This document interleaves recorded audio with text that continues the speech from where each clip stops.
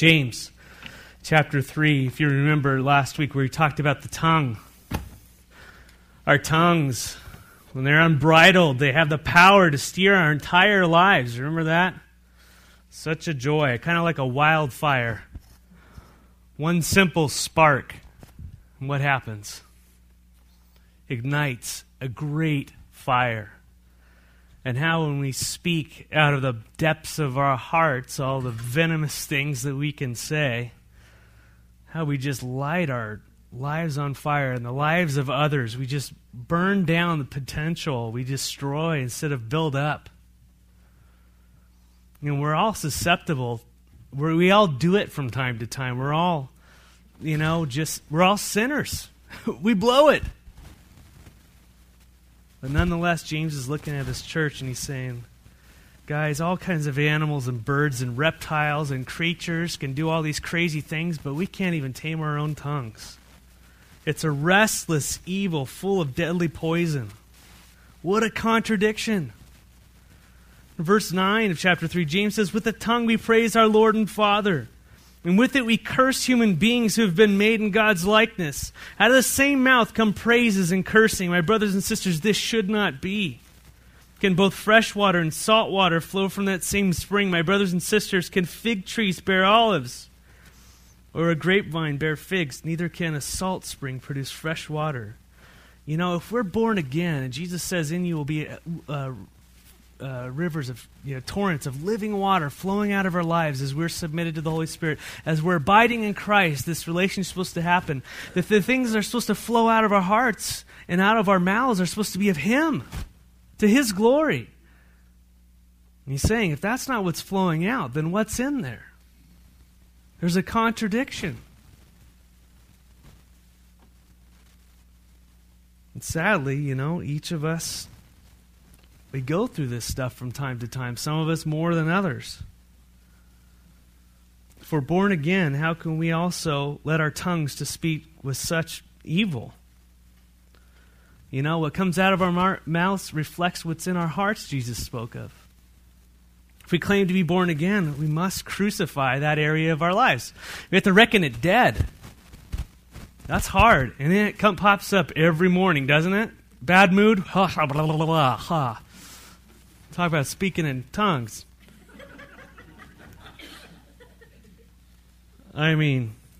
Those who belong to Christ have crucified their sinful nature with its passions and desires. Ouch. We're continually reckoning ourselves crucified with Christ. That is talk about a discipline, talk about discipleship. Hey, that sin nature no longer should have that dominion over me. I should no longer be a slave to sin, but a slave to righteousness, a slave to the Lord. Let our speech reflect Christ in our hearts. If that's really what's in our hearts, if He saved us and we're born again, let that reflect it. Remember the stop-start we talked about last time in Ephesians? Stop cutting everybody down and start building everybody up. That conscious decision to submit ourselves to the power of the Holy Spirit. Be filled with the Spirit and speak to one another in psalms, hymns, and spiritual songs. Spirit-filled songs to one another. This is the kind of speech that should be pervasive in our culture. Not cutting each other down, but building each other up. Yes, speaking the truth in love. This is wise and it honors the Lord. Now in verse 13, James starts speaking of wisdom. In chapter 3, who is wise and understanding among you? Let him show it by their good life, by deeds done in the humility that comes from wisdom. But if you harbor bitter envy and selfish ambition in your hearts, do not boast about it or deny the truth. Such wisdom does not come from heaven, but is earthly, unspiritual, and devilish or demonic, depending on your translation. For where you have envy and selfish ambition, there you also find disorder and every evil practice. But the wisdom that comes from heaven is first of all pure, Then peace-loving and considerate, submissive, full of mercy and good fruit, impartial and sincere. Wisdom.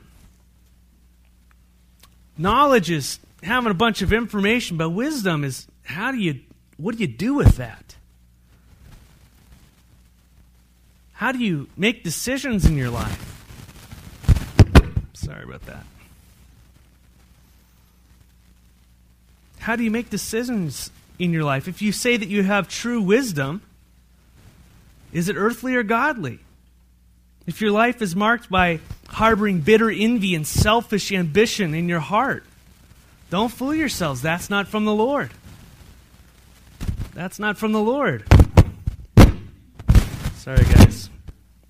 I need to replace that.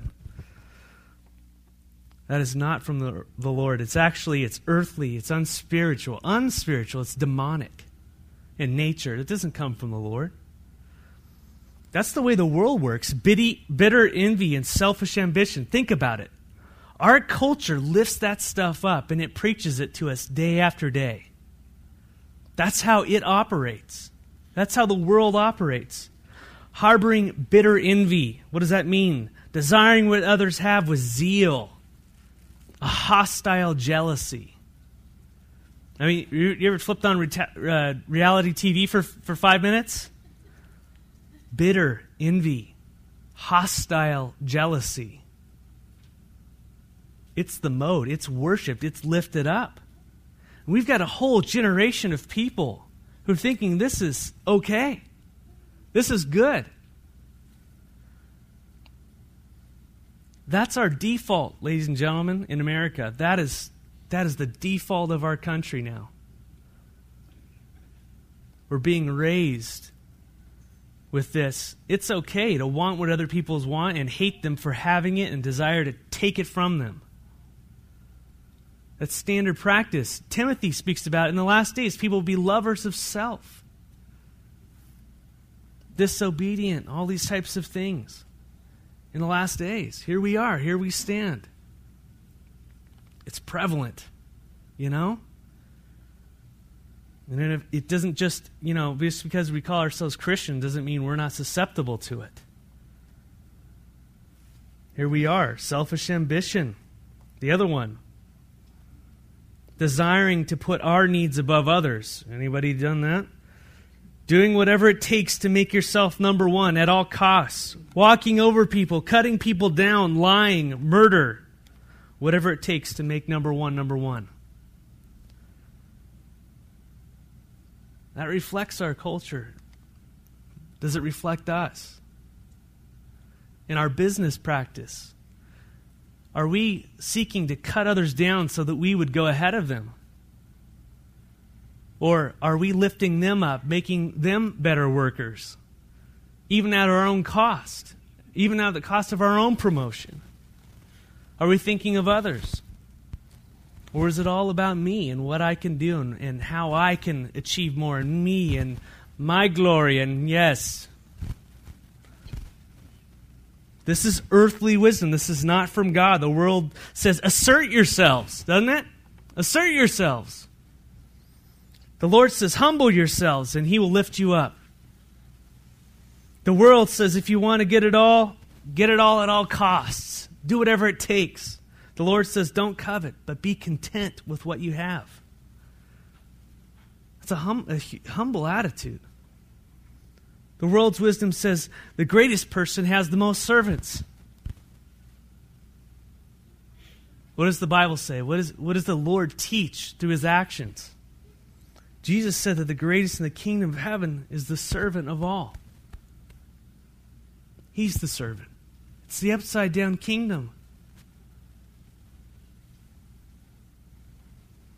So what kind of wisdom marks our lives? Man's wisdom marked by bitter envy and selfish ambition. For wherever you have bitter envy and selfish ambition, there you're going to find disorder in every evil practice. Kind of finding that in our lives? Or we have God's wisdom, verse 17. But the wisdom that comes from heaven, this is the kind of wisdom, it's going to be marked by these things. First of all, it's pure. that it's peace-loving, it's considerate, it's submissive, full of mercy and good fruit, it's impartial and sincere. You know, when we're making our decisions in life, you know, this is a perfect passage of Scripture to come to you and say, Lord, this kind of reflects your heart in decision-making. I would say this is Spirit-led.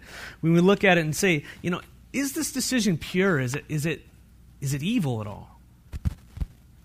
Is there evil in it? Is it a peace-loving decision? Is it a peace-making decision? Is the decision divisive? Is it going to cause harm to others, you know? Godly wisdom is going to be considerate. You're thinking of how this will impact others above your own impact when you're making decisions. Boy, this is how God thinks. Just think about him sending his own son. Was that beneficial to himself? Boy, it sure was a benefit to us, wasn't it? He went through pain. He wasn't thinking about himself as much as he was us. Now, in the big picture, obviously, it brings him glory, yes. But that love that gives. It's submissive. It's submitted to God. It's not rebellious. There isn't this contentious spirit to it. God's wisdom is full of mercy. It's desiring not to punish people for what they've done. Desiring not to give people what they deserve. How many of you want to give people what they deserve? I am captain, give people what they deserve.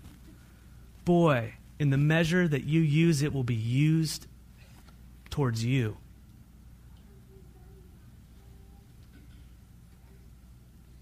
It's full of good fruit. The fruit of the Spirit is love.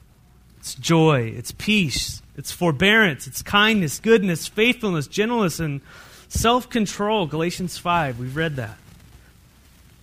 God's wisdom is also impartial and sincere. In other words, it isn't ambiguous or two-sided or partisan. It's straightforward. So, real quickly, in your decision-making, in your lives, when you make decisions, when things are is your wisdom of God? Is it godly wisdom? Is it pure? Or is it of man? Is it self-seeking?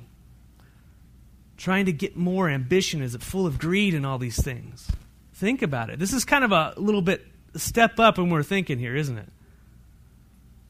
This lens through which James is talking about. So are our lives marked by God's wisdom or man's? And verse 18 says, peacemakers who sow in peace reap a harvest of righteousness. I want God's wisdom to prevail in my life. I want to sow in peace and reap righteousness in my life, right standing with God. I want to be right with the Lord in what I do and how I act. I want to reap that. I don't want to reap destruction. Don't be fooled. If you sow according to the flesh, if you sow according to selfishness, you're going to reap destruction. That's not right. We don't want that. What happens when we don't live and apply God's wisdom to our lives? Well, we do what mankind is prone to do, our default. Right? Verse 1, chapter 4. What causes fights and quarrels among you? Don't they come for your desires that battle within you? You desire but do not have, and so you kill. You covet, but you cannot get what you want, so you quarrel and fight. Why can't we just all get along? For a follower of Jesus Christ, we don't get along when we fail to live a life that is submitted to the Holy Spirit, when we don't abide in Christ. As human beings, our default, our nature is sinful, and it's marked by selfishness. You know, me first, right? Paul in Galatians chapter 5 lays out the scenario of being led by the Spirit, not being led by the Spirit. You know, having that works of the flesh displayed in your life, or having, you know, the fruit of the Spirit as you abide in Christ. And I'm going to go ahead and read it for us again as just a refresher course. In chapter 5, verse 16, I'll read it for you. It says, "So I say," Paul speaking to a bunch of kind of legalistic Christians, but that's, just take it right here, what I'm saying. Just let the Lord speak to you. "So I say, walk by the Spirit, and you will not gratify, you are not going to give in and please the desires of the flesh." And he explains what the desires of the flesh are. For the flesh desires what is contrary to the Spirit. Anybody have that going on? Desire what is contrary to the Spirit. And the Spirit what is contrary to the flesh. They are in conflict with each other so that you are not to do what you want to do. Gosh, that's my life. If you are led by the Spirit, you are not under the law. So, Pastor Paul, what does it look like when I'm led by the flesh? Here we go. The acts of the flesh are obvious.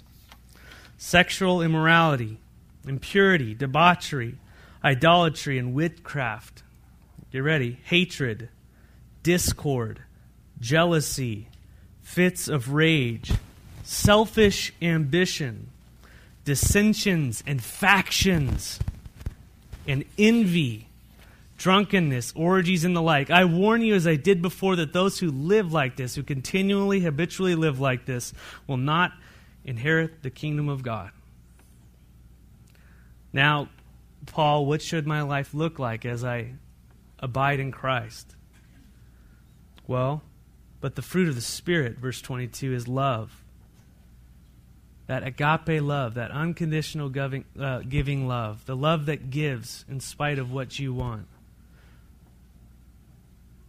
Those who belong to Christ will experience these things, love. It'll be a fruit in their life. It'll just happen as you're abiding in the vine. You don't need to work to produce these things. You abide in Christ and they happen. They flow in your life. Love. Enjoy. Peace. Forbearance. Kindness. Goodness, faithfulness, gentleness, and self-control. Against such there is no law. Those who belong to Christ Jesus have crucified the flesh with its passions and desires. Since we live by the Spirit, let us keep in step with the Spirit. Hey, since we live by the Spirit, let us keep in step with the Spirit. Let us not become conceited, provoking one another in envy. That's fleshly stuff. So what causes fights and quarrels among you? Don't they come from your own desires that are battling in you? You desire, but you don't have, so you kill. You covet, but you cannot get what you want, so you quarrel and fight. Unmet desires. Anybody have unmet desires in your lives? Anyone? Just me. Okay. Here we go again. The desire for money. You know? Is that a bad thing? We know that the desire for money is the root of all evil, right? All kinds of evil. But money, to pay the bills and to take care of people and to give, to be a blessing? Or is it the root greed there? To have more, to attempt to fill that desire. It'll never be filled like that. How about sex? The God-given desire, but very dangerous and destructive outside of the confines of marriage and the prescription of love that he has in the Scriptures, of thinking of others before yourselves. Very destructive, but can be the deepest blessing. How about power? Desire for power or control. Why? So that you can have it your way, or so that you can be a blessing to others, like Joseph. You can be used as a person, a man or a woman of God. When God gives you authority, you can be in a position of great blessing and give to people and meet people's needs. Love. We all want love, right? But what kind of love? Many in this culture think love is a self-gratification. That sensual type of Aries type of love. The Scripture is self-gratifying. We're all faced with various desires, but how do we deal with them? Do we have God's wisdom? Are our desires submitted to Christ and His lordship and His wisdom, or are we submitted to the lordship of our desires? I wrote that down for myself. Are our desires, are they submitted to the lordship of Jesus Christ? Or are we submitted to the lordship of our desires? Who's Lord? You know? What rules your life? Who rules your life? Are we constantly reacting to a bunch of desires, or are we crucifying those things and laying them before the King of Kings and the Lord of Lords and say, this is what it is. Search out my heart and tell me, Lord, what it is that you would have me to do in this circumstance. I submit to you no matter what I feel like. I want to bring you glory. I love you, Lord. Are we killing to get? Are we coveting and then quarreling with each other because we don't have? Why aren't your desires met? Good question. Many different aspects to the answer to that, but James says in verse 5, you do not have because you don't ask God. One of the reasons.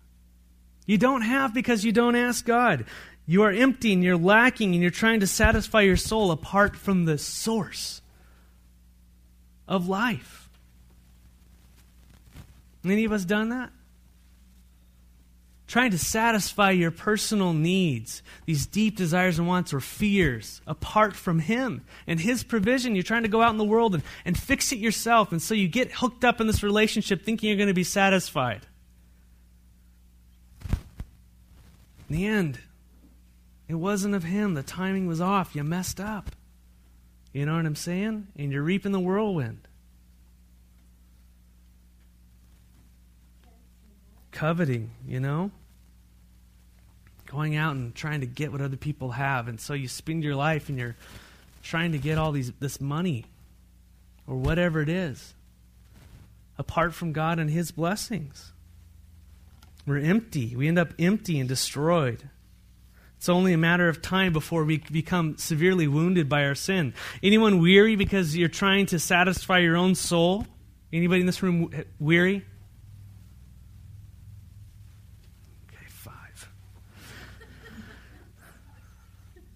The things that won't satisfy you, how many of you, when you went after something, you find out that soon it's just shallow and it's empty, and now you're weary?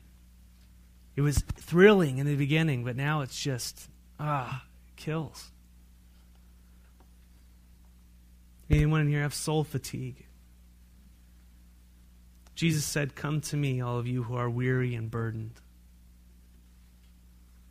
and I will give you rest. Take my yoke upon you and learn from me, for I am gentle and humble in heart, and you will find rest for your souls. For my yoke is easy and my burden is light." Come to the Lord instead of trying to satisfy your soul in that ungodly relationship, in that financial endeavor, and whatever it is.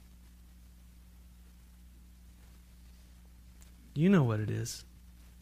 He knows what it is. Go to the source of life. God knows your needs. Newsflash. He knows your needs. He knows what you want and He knows what you need. He knows what's best for you. He knows how to satisfy the desires of your hearts. He knows how to do that. Now here's the catch. He knows how to satisfy the desire of your heart when it's His will. When it's His will. No, that takes the fun out of it, God. No, verse 3. When you ask, you don't receive because you ask with wrong motives that you may spend it. You may spend what you get on your own pleasures. You want to spend it on self.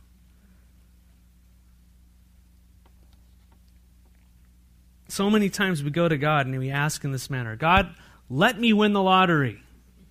Come on now, Lord. I'm just using this as an example. And God doesn't answer. So we decide to go off and go ahead and make that answer happen. And then we end up gambling or doing some other crazy thing that ends up destroying us even more. Devastating our personal finances and our family and all these types of things. Take whatever scenario you want.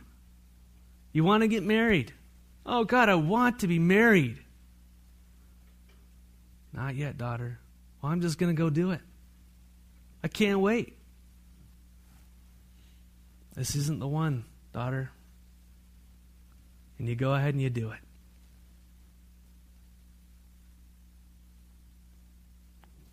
We've had friends like that. No matter how much you tell them, how just to wait. You haven't been to the other side yet. Wait. There's a lot more to it than just the surface. There's relationship involved.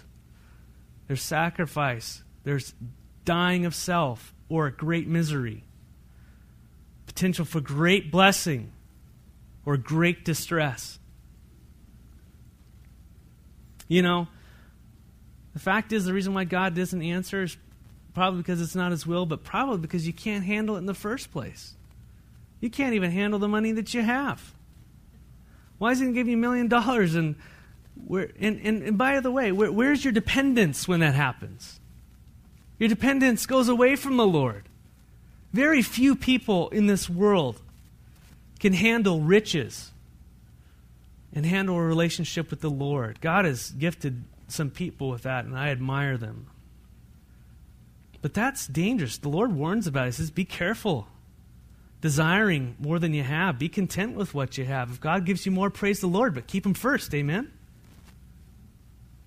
That's great, but our pursuit shouldn't be based out of greed to get more, to satisfy it. Our pursuit should be, Lord, You are my treasure. You are my reward.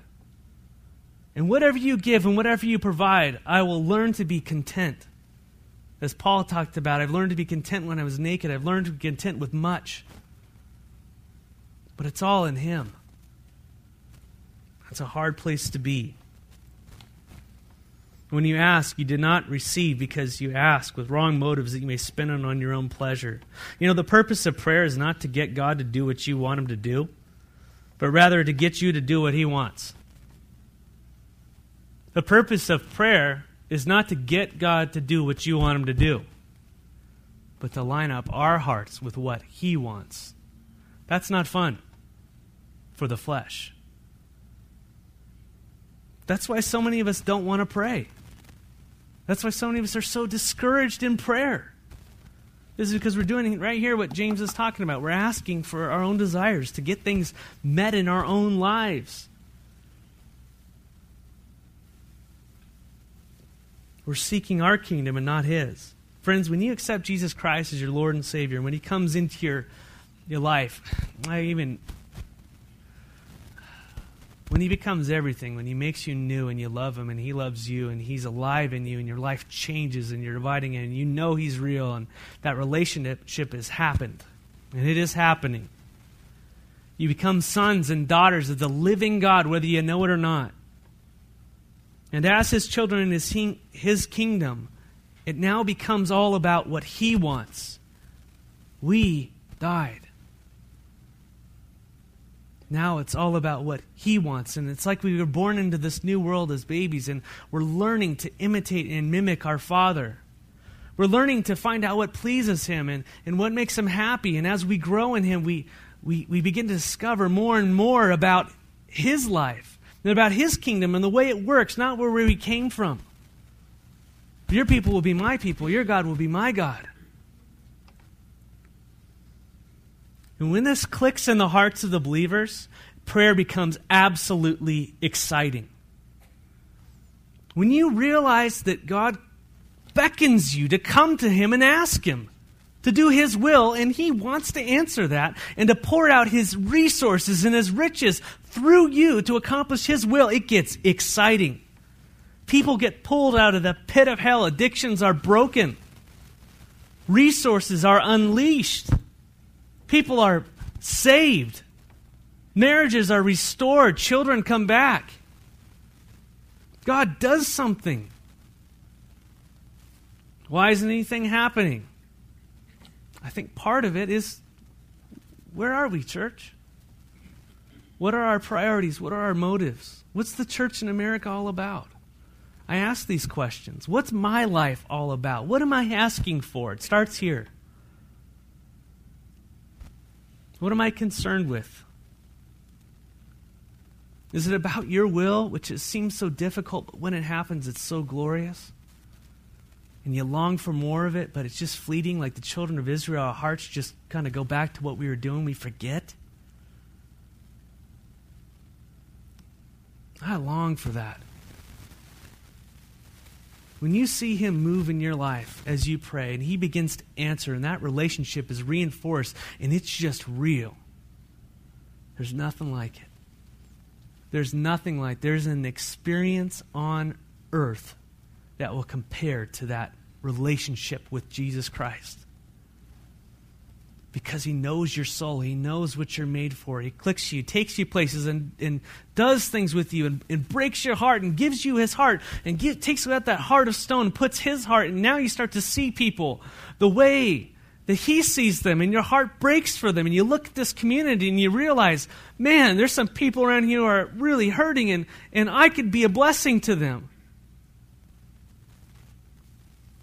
And it doesn't stop there. You actually go and do something about it in the name of Jesus. And you step out in faith looking at this thing and going, this is an impossibility. How is this going to happen? But I know, Lord, I know in my heart of hearts that this is what you've called me for. And as you step out, God provides. And you give him glory. And people see it. And who gets the glory? God. It's not about how I organize my ministry and my army and all that stuff. It's just about the Lord. It's about him. And we look at him and go, yes, amen, God is alive.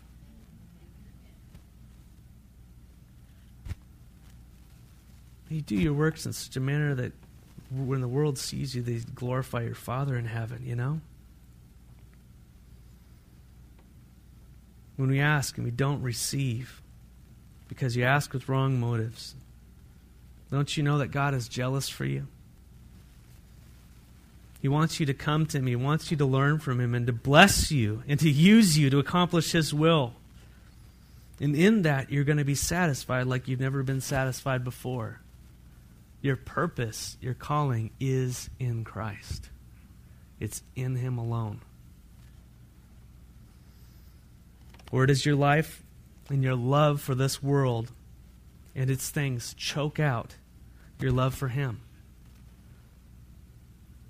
Are you feeling choked this morning? The relationship with the Lord isn't right. There's just a guilt thing there. There's something going on. It's just, you're double-minded. You're distracted. But he gives more grace, verse 6. Thank you, Lord. That's why the scriptures say God opposes the proud but shows favor or grace to the humble. He resists the attitude that lives for this present world in man's kingdom where self is king. He resisted. If you're living for self, you're resisted by God. But he gives grace to the humble, those who humble themselves, who give, grace is giving us what we don't deserve. I know there's so many different definitions, but he just pours out his love on us because we don't even deserve it. We haven't even earned it. He longs to do that for the heart that is humble before him. No matter how messed up you are, he longs to love you. So if God resists the proud, he resists the proud and he gives grace to the humble. If he does that, what should happen? What is our response? Humble ourselves. So submit yourself to God, verse 7, and resist the devil and he will flee from you. So submitting our lives to God, it's kind of synonymous with resisting the devil. The devil would seek to have you believe that you can find joy and peace and love apart from Jesus Christ. That you can have your soul and your purpose satisfied apart from Christ. That is a lie. And he will use whatever things are in his arsenal. He knows you to draw you away from the King of Kings. He will entice you with whatever little shiny things you will follow. He comes to you and he lies. He's seeking to draw you away through various methods. He knows you have a desire. The enemy knows you have a desire for that relationship, and so he's going to dangle it in front of your face.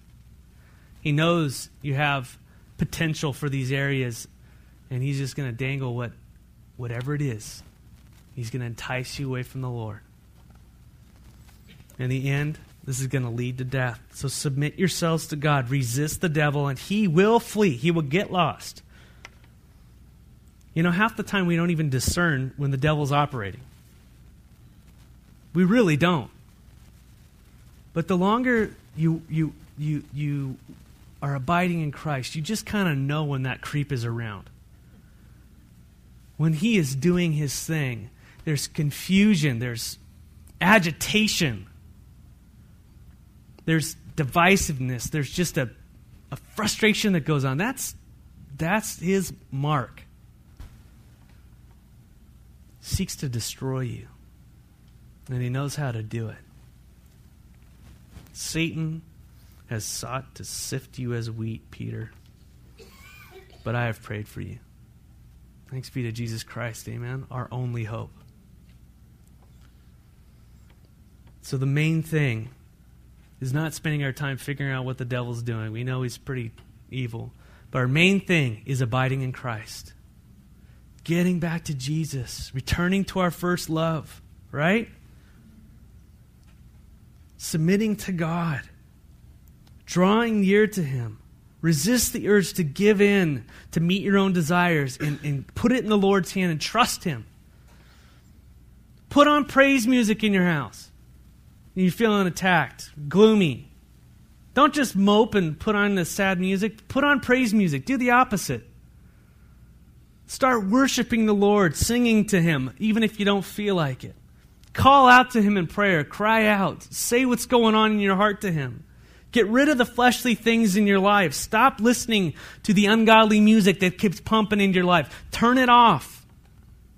Abide in Christ. This is not legalism. It's love. You abide in Christ. We abide in Christ. And let the Holy Spirit bring these things up in our lives.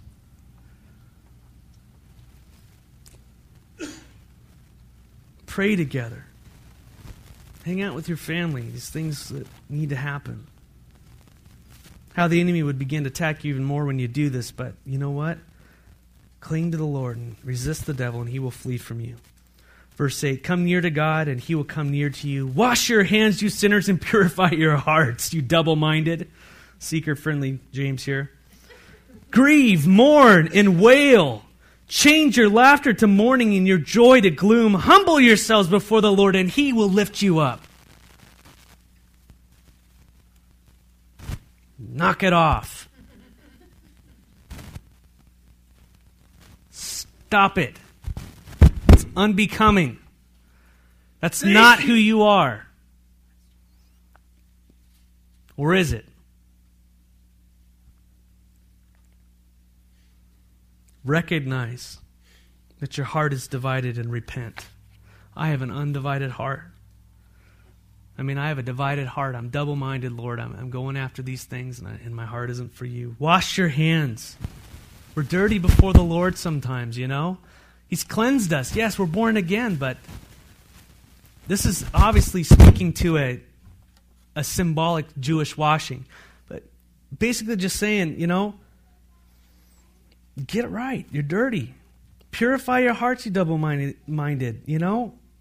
He's just saying, get right. Stop doing what you've been doing and living a double life and all this type of stuff. And start living for the Lord. He loves you. His arms are open wide. Come back to Him. He is the satisfaction you're longing for. It's not okay to have one foot in the world and one foot in the kingdom of God. It doesn't work like that. You cannot serve God and mammon. He wants you all in. He doesn't like lukewarm.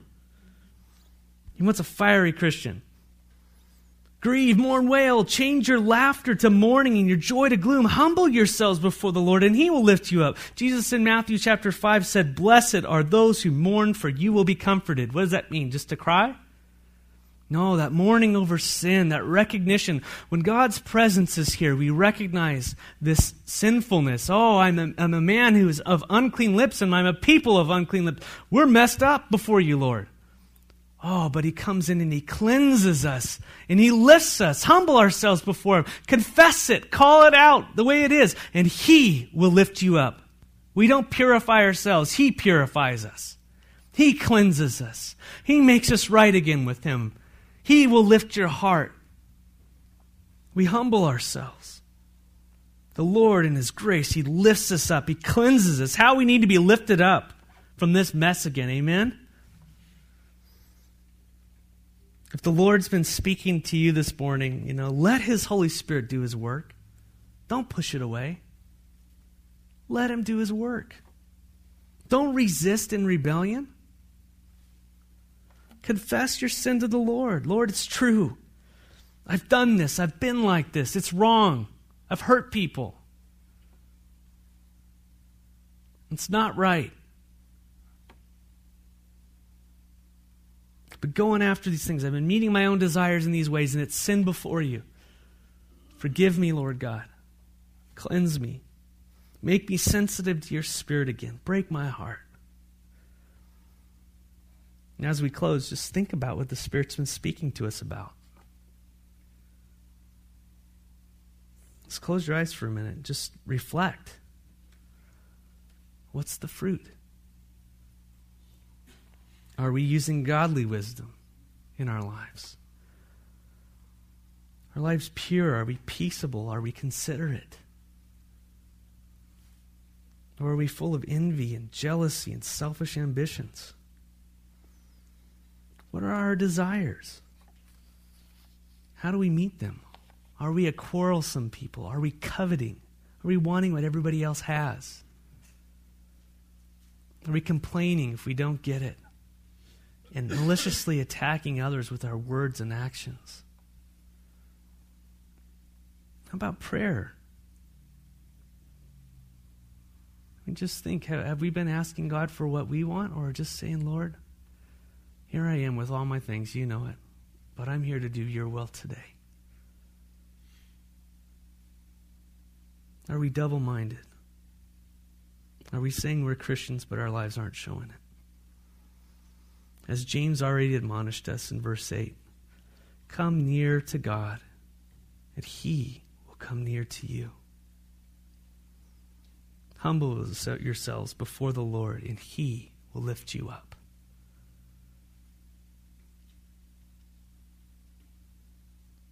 Father, we come before you. We ask for your cleansing touch in our lives. By your Spirit, change us. Create a desire in us to long to be with you. Father, show us the emptiness of what we're involved in that's not for you. Show us the futility of it. That it's just temporary. And that you are the solution, the long-term fix. Your life. Lord, help us put on that yoke of yours, Lord Jesus. You're gentle. We need you to be tender with our souls, Father, and to lead us in your paths of righteousness. Lead us away gently, Lord, from the sin, Lord, that we've been in. Cause us to change. Impart your wisdom by your Spirit to your church, Lord.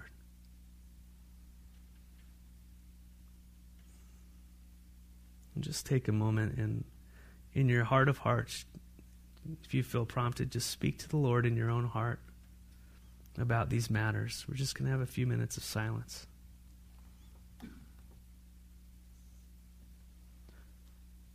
Thank you, Lord. Cause your face to shine upon us, Lord. Thank you for your grace. Amen. Brothers and sisters, do not slander one another. Anyone who speaks against a brother or sister judges them and speaks against the law and judges it. When you judge the law, you are not keeping it, but sitting in judgment on it. There is only one lawgiver and judge, the one who is able to save and destroy. But you, who are to judge, who are you to judge your neighbor? Only one lawgiver, one judge. Let's just love each other. Amen. All right. God bless you. Take care.